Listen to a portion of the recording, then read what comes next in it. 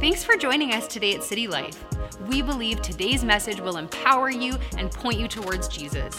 But remember that church is so much more than a message you listen to. It's a living, breathing community that we invite you to be a part of. We hope to see you on a Sunday morning at City Life, in person or online. Let's just put our hands on our hearts and just say, Lord, prepare me for what you want to say to me today. I honor you. I honor your presence. I value your presence in my life. Would you lead me where you want me to go today? In Jesus' name, amen. Amen. You can be seated. We're on our series of Resurrection People. And today, I want to talk about living in resurrection power. And I want to start with 1 Corinthians chapter 12 and verse 13. In the Message, it says, each of us is now. So just say, each of us is now a part of his resurrection body, refreshed and sustained. You don't have to say the whole thing. I'll just take it over from now. This will be a really long sermon if we all have to repeat back. But sustained at one fountain, his Spirit, where we all come to drink. We are each a part of his resurrection body, refreshed and sustained at one fountain, his Spirit. You know, there is one way to live the Christian life, and one way only. That's sustained by the power of God's Spirit. Sustained by the power of God's Spirit. The Spirit of God. Jesus said, I have to go so that I can send my Spirit to be with you. You need my Spirit more than you need me. And so what does the Spirit of God do? It initiates all the processes of change and transformation in us. The Spirit generates life and growth in our lives. Jesus said the Holy Spirit will teach you. The Holy Spirit will remind you, and he will lead you into truth. We're invited. Our invitation is to live a life where the influence of the Spirit of God grows greater and greater in our lives and leads us into greater and greater freedom and in truth. And Paul tells us, my primary portion of text today is going to be Galatians chapter 5, and he tells us how to do this and what happens in our lives as we do allow the Spirit of God to lead us. And so we're going to read this section. It's Galatians chapter 5, verse 16 through 22. The whole chapter of Galatians 5 is good. Actually, the whole book of Galatians is good if you want to read the book of Galatians this week, but that would be a long Sunday if I just read the whole thing. Galatians 5:16, it says, I say then, walk by the Spirit, and you will certainly not carry out the desire of the flesh. Now, just a quick little biblical explanation. The flesh is all the desires in you that will destroy you. That's what the flesh is. If you want just a quick primer, it's everything that you desire that will actually wreck your life, or it will wreck someone else's life. For the flesh desires what is against the Spirit, and the Spirit desires that what is against the flesh. They are opposed to each other, so that you don't do what you want. But if you are led by the Spirit, you are not under the law. Now, that's a confusing thing, isn't it? That little statement. If you're led by the Spirit, you're not under the law. Well, what that means is if you are led by the Spirit of God, there are no laws required for you. The part of you that's led by the Spirit of God doesn't need rules. It does the right thing. It does the right thing. It lives by the law of love. But it also lives by the law of truth. Just a little theological explanation for you there. Now the works of the flesh are obvious: sexual immorality, moral impurity, promiscuity, idolatry, sorcery, hatreds, strife, jealousy, outbursts of anger, selfish ambitions, dissensions, factions, envy, drunkenness, carousing, and anything similar, and that's just by lunchtime. I am warning you about these things as I have warned you before. Those who practice such things will not inherit the kingdom of God. But the fruit of the Spirit is love, joy, peace, patience, kindness, goodness, faithfulness, gentleness, and self-control. The law is not against such things. Now those who belong to Christ have crucified the flesh with its passions and desires. If we live by the Spirit, let us also keep in step with the Spirit. All right. There's a lot there, isn't there? Say, how are you going to cover that? In this section, Paul really contrasts two lives. He contrasts a life that is lived when we just seek to satisfy our own desires, when we seek just to make our flesh happy. He describes what that life looks like. And it won't look like that in 10 minutes, but a lifetime of pursuing the desires of the flesh, that list he gave, that's what it will look like in its entirety in time. But he also lists what happens when a life is led by the Spirit. And he describes the character traits, the things that begin to fill or begin to become the characteristics of that life, and how the expression of that life is experienced in not just a person, but in the people around that person. And he says the person who lives by these things, they don't need rules around them. Have you ever known somebody, it's just they just always do the right thing? It's like, well, we need to have policies for the people who do the wrong thing. But when people do the right thing, you don't have to make up any rules for them. They just do the right thing. You don't need to tell them you shouldn't steal. They just don't steal. You shouldn't kick your dog. They pet their dog.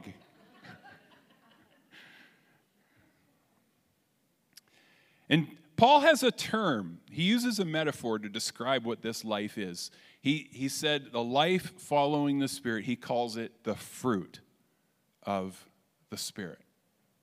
He says this is the fruit, this is the result. And he's using this metaphor of fruit for a reason. He's trying to teach us something. A metaphor, when you find metaphors in the Bible, they're there intentionally because there's a lesson around the metaphor that is meant to give us a deeper understanding into what the author is saying, or what they're trying to teach. And he's using this metaphor of fruit. It's not literal fruit. We're not going to start having plums hanging off our heads, but it's a fruit. It's the result. But there's certain things that this metaphor of fruit teaches us. It's about having the right things growing in our lives and stopping the wrong things from growing. And it carries with it this picture of a garden. Now, gardens are pretty common in the Bible. It's a pretty common theme. We started in one, we end in one. And there's a whole bunch of illustrations along the way that always seem to involve gardens or agriculture. And you know, one of the things, how many gardeners do we have in the room? Come on, be proud. You can wave your, give me a sign, guys. Give me a sign. God bless you guys. Jesus loves you more. I love my garden. My only regret is that I planted grass in my yard and I didn't just make the whole thing into a garden. There's something about gardens. But you know what? A garden is work. A garden is work. I don't just walk out, May 1st, I walk out with my packet of seeds and just go boop into the garden and then think, I'll come back in the fall and see what I got. What will I have? I'll have weeds. But sometimes I think people treat their faith almost like the same thing. It's like, well, I prayed a prayer 5 years ago. It hasn't made a difference. Hasn't. Yeah, there's weeds there. Because gardens aren't one time do something and then walk away. Gardens are continual work. Continual care. Continual attention. And you know, I have started my tomatoes. Do we have any other tomato people here? It's like the best. Like a fresh tomato off the vine in August or September, it tastes like nothing else in the world tastes. The taste of a tomato, you can't buy a tomato that tastes like a tomato that grows in a garden. You can't do it. And you slice that, you put it on some fresh sourdough bread. Yeah, I know, I'm talking your language over there, aren't I? A little bit of bacon or a lot of bit of bacon. Some nice, tasty bacon. And then those fresh tomatoes, a little mayo maybe. Yeah. A little BLT. Nothing in the world tastes like it. But to get there takes work. And here's, I have to start these things, and then I'll replant them. I've replanted some already, and I'm in the process, and then put them in bigger pots, and then in another month, they'll go outside, and I'll have to harden them off so that they can handle being outside, and then I'll plant them, and then I'll string them up, and then I'm going to weed them, and I'm going to fertilize them, and I'm going to continue to water them, and I'm going to keep checking them every week. From May until August, I have to keep doing all of this work. But here's where the metaphor actually gets important. In August, as I'm slicing that tomato and putting it on that pan-fried sourdough bread, just a little hack tip here take the sourdough and take your pan, put like a quarter cup of butter. I'm not lying.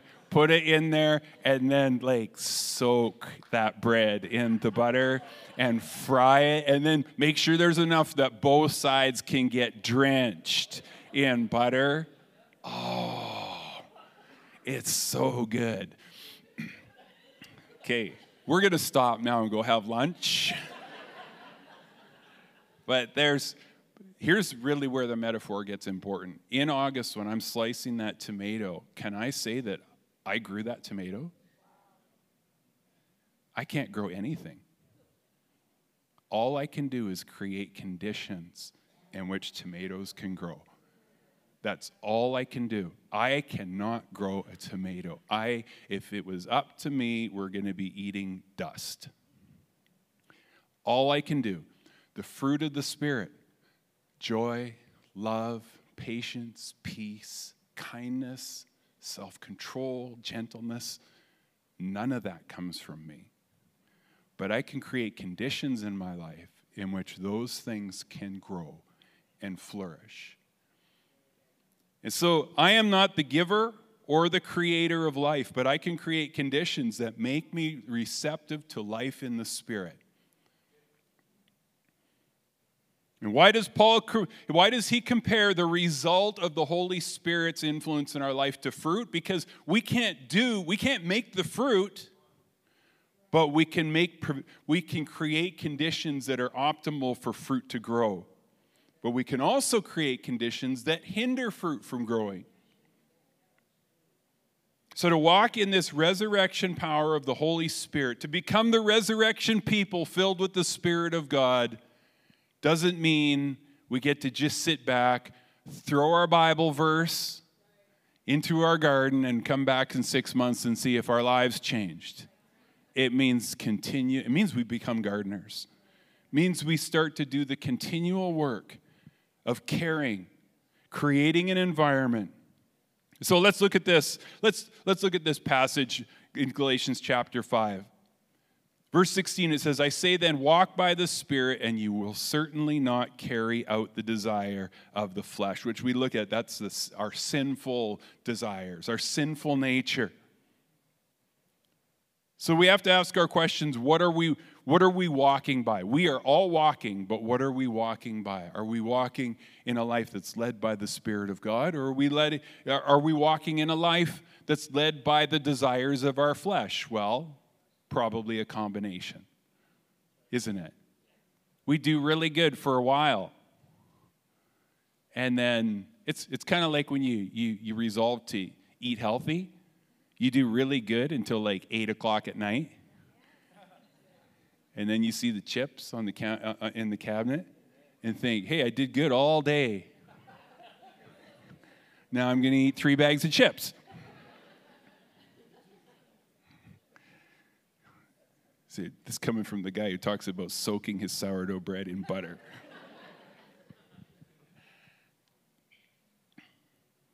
But there's this constant war between our flesh and our desire for the Spirit of God. And Paul is saying, keep working at creating this atmosphere where the Spirit of God wins, where the Spirit of God can become that primary influence in your life. He encourages us to walk as resurrection people empowered by the Spirit of God.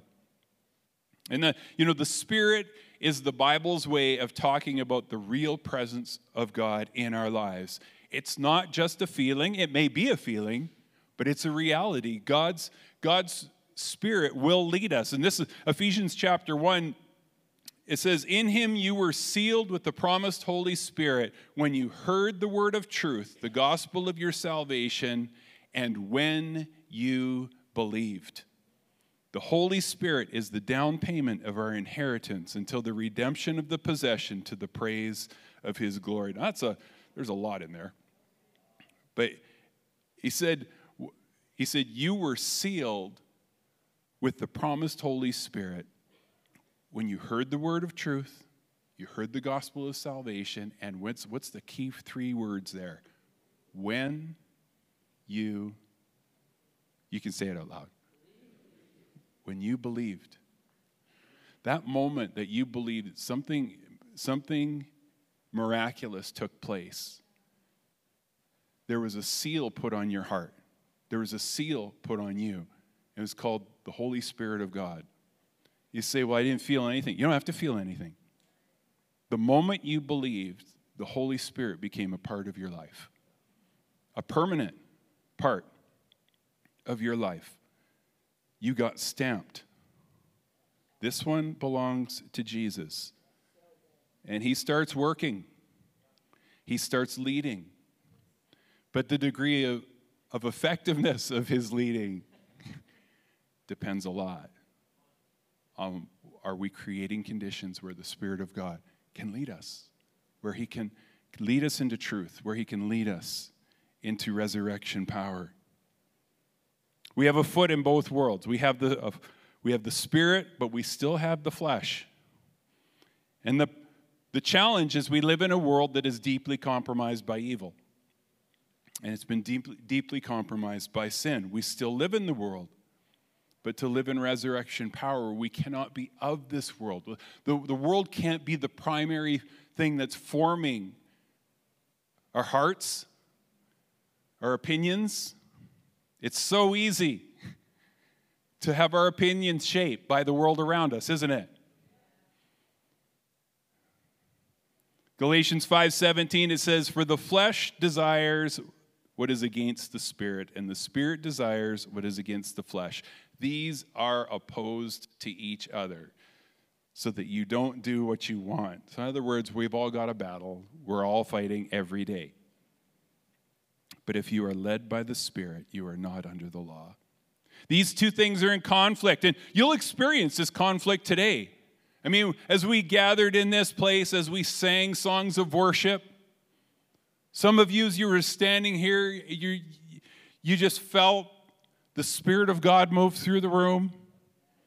You feel his presence. You think, I just want to live in the blessing of God. I just want to live with his presence. There's a genuine, deep yearning in our hearts. And as we smile at those around us.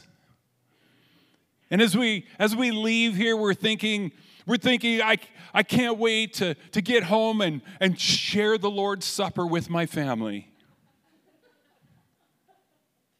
And live in sweet communion with my wife or with my husband and my children as we all sit and laugh around the table. And then on the way home, Billy, touch me!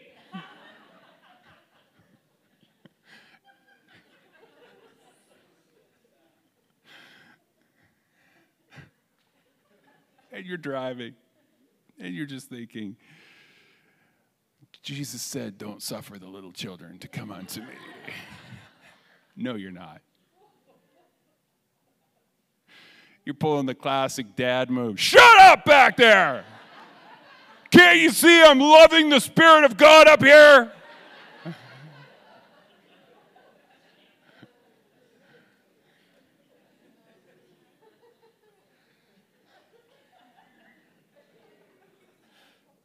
And by the time you get home, World War III is well underway in the household. The kids are fighting.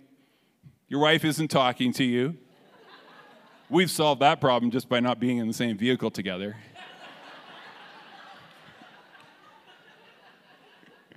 We just drive separately. Everywhere we go, we just drive separately. You know what? There's no fights on the way to church.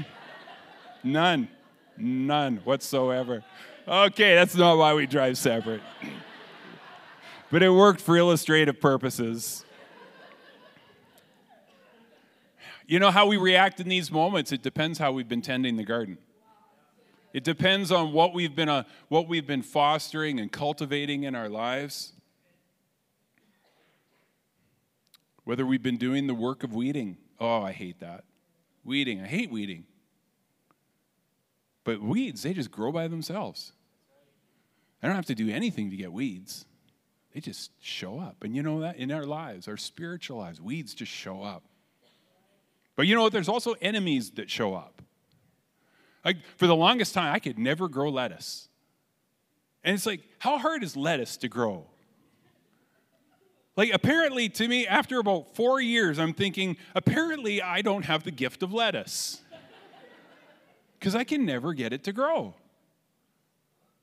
And then one day, I am looking out the window, and there is a jackrabbit. A jackrabbit in my garden. And you know which row he's sitting on top of? He's sitting on the lettuce. He's mowing it down every day.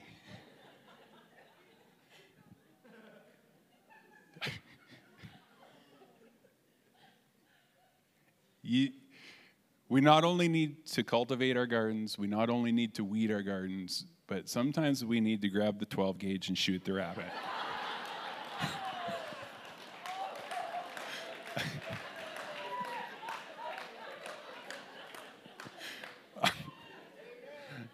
There is a real enemy that does not want you to bear fruit.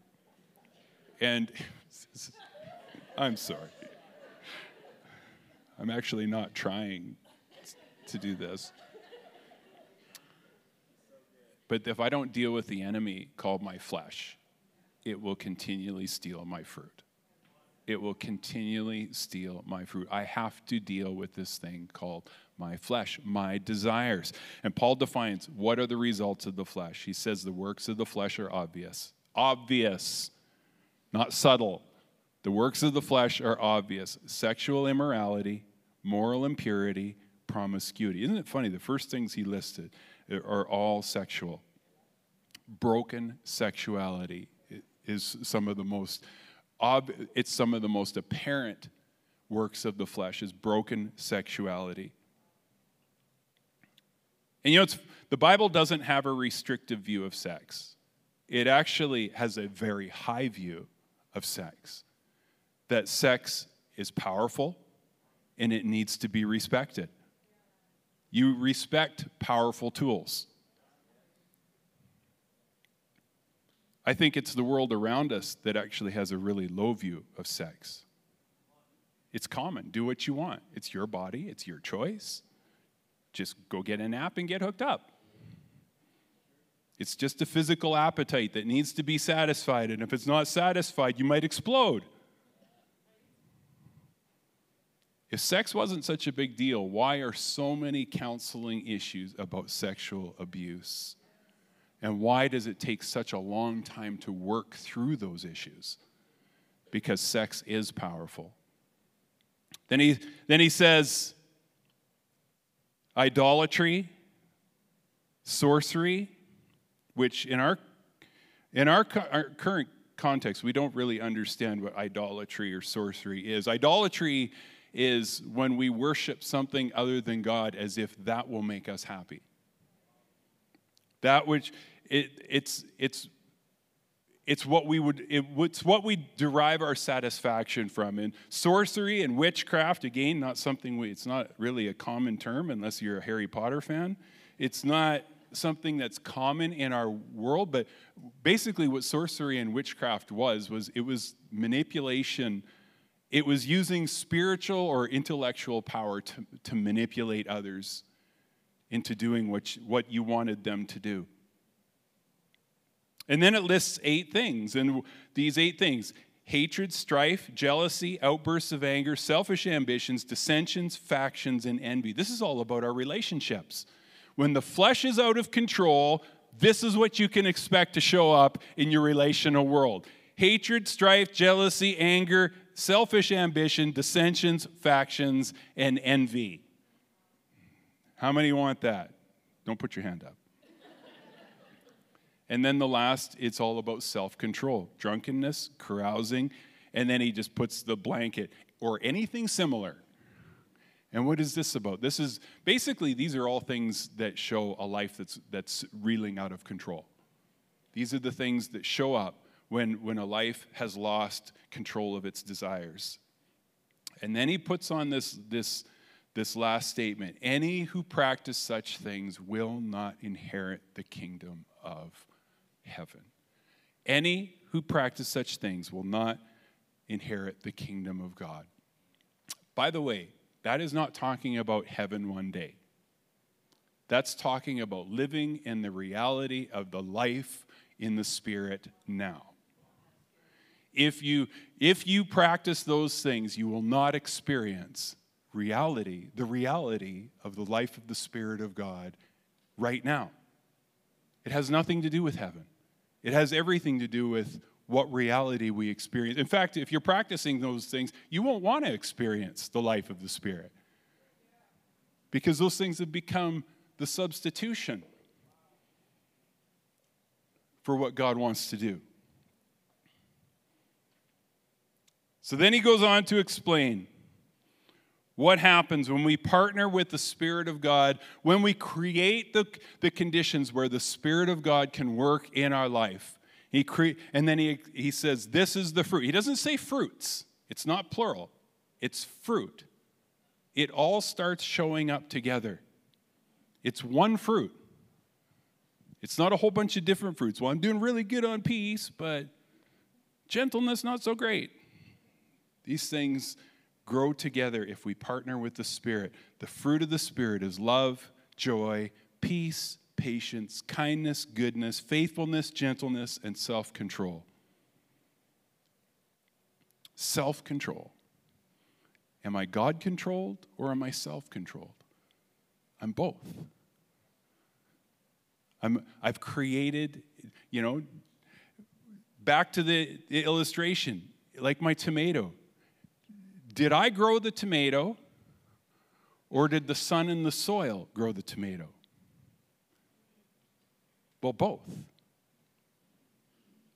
Because if I just threw the tomato seeds in the garden in May and just let the sun and the soil do its thing, guess what? No tomatoes. So it's both. The Holy Spirit works with us So self-control come from God or does it come from me? It comes from both. Does gentleness come from God or does it come from me? It comes from both.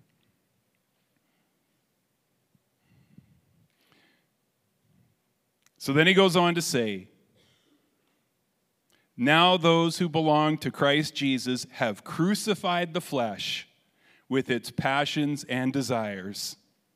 So there's some work to be done.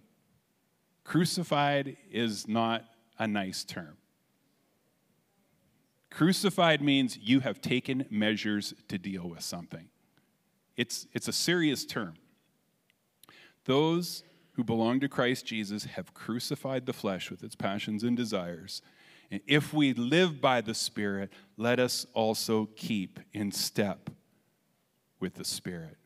So I want to just finish with this. There's two types of practices that create an environment where the Spirit of God can transform us and lead us to live in resurrection power. There's two types of practices to foster resurrection life in our lives. And the first practice is resistance.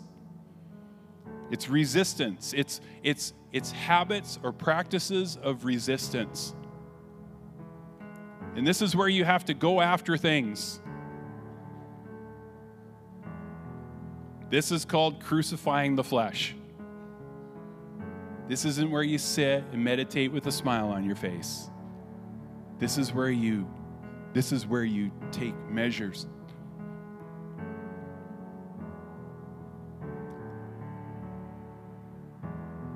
Acts of resistance, they're things like fasting, things like limiting entertainment. Resistance are things like going to bed early so you can get up early and pray. Or get up. An act of resistance can be resisting technology so you can have a time of devotion or scripture. An act of resistance would be to say, I'm not going to buy that new toy that I want because that new toy is going to take time that I shouldn't be giving to it. I should be giving to something better. We need acts of resistance in our lives. That's crucifying the flesh. Everybody say, crucifying the flesh. I'm all in. Got quieter on that second part. Who crucifies the flesh? You do. Nobody can crucify your flesh for you.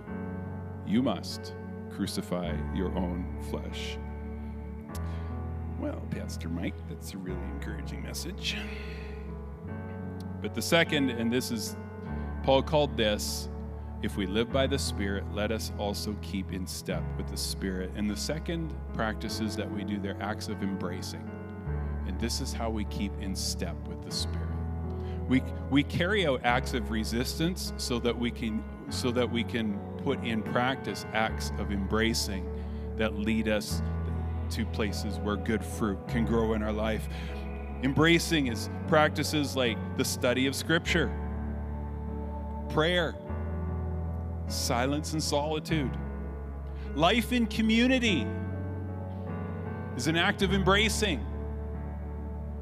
Serving others is an act of embracing.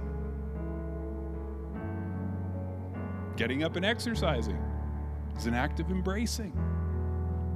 And these things produce good fruit, the fruit of the Spirit in our lives. Let's stand up.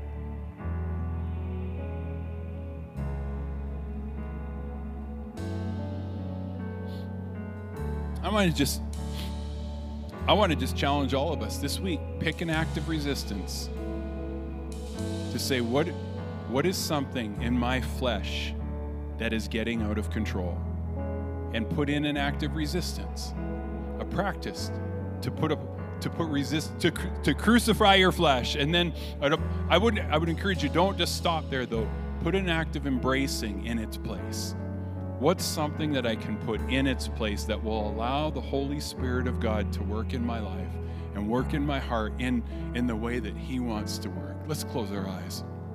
And Father, I pray that as we're here today, we've sensed your presence, we've heard your word. And Father, we pray as we go, we would put your word into practice.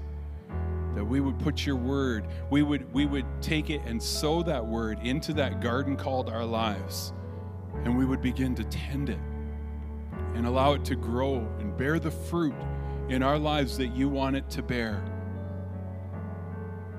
And to put our hands on our hearts and say, Lord, would you cause the word that I've received today to grow, to bear fruit, and show me those areas of my life where I need to go pull the weeds, where I need to confront the enemy, and those areas where I need to embrace new habits that bring life to my life.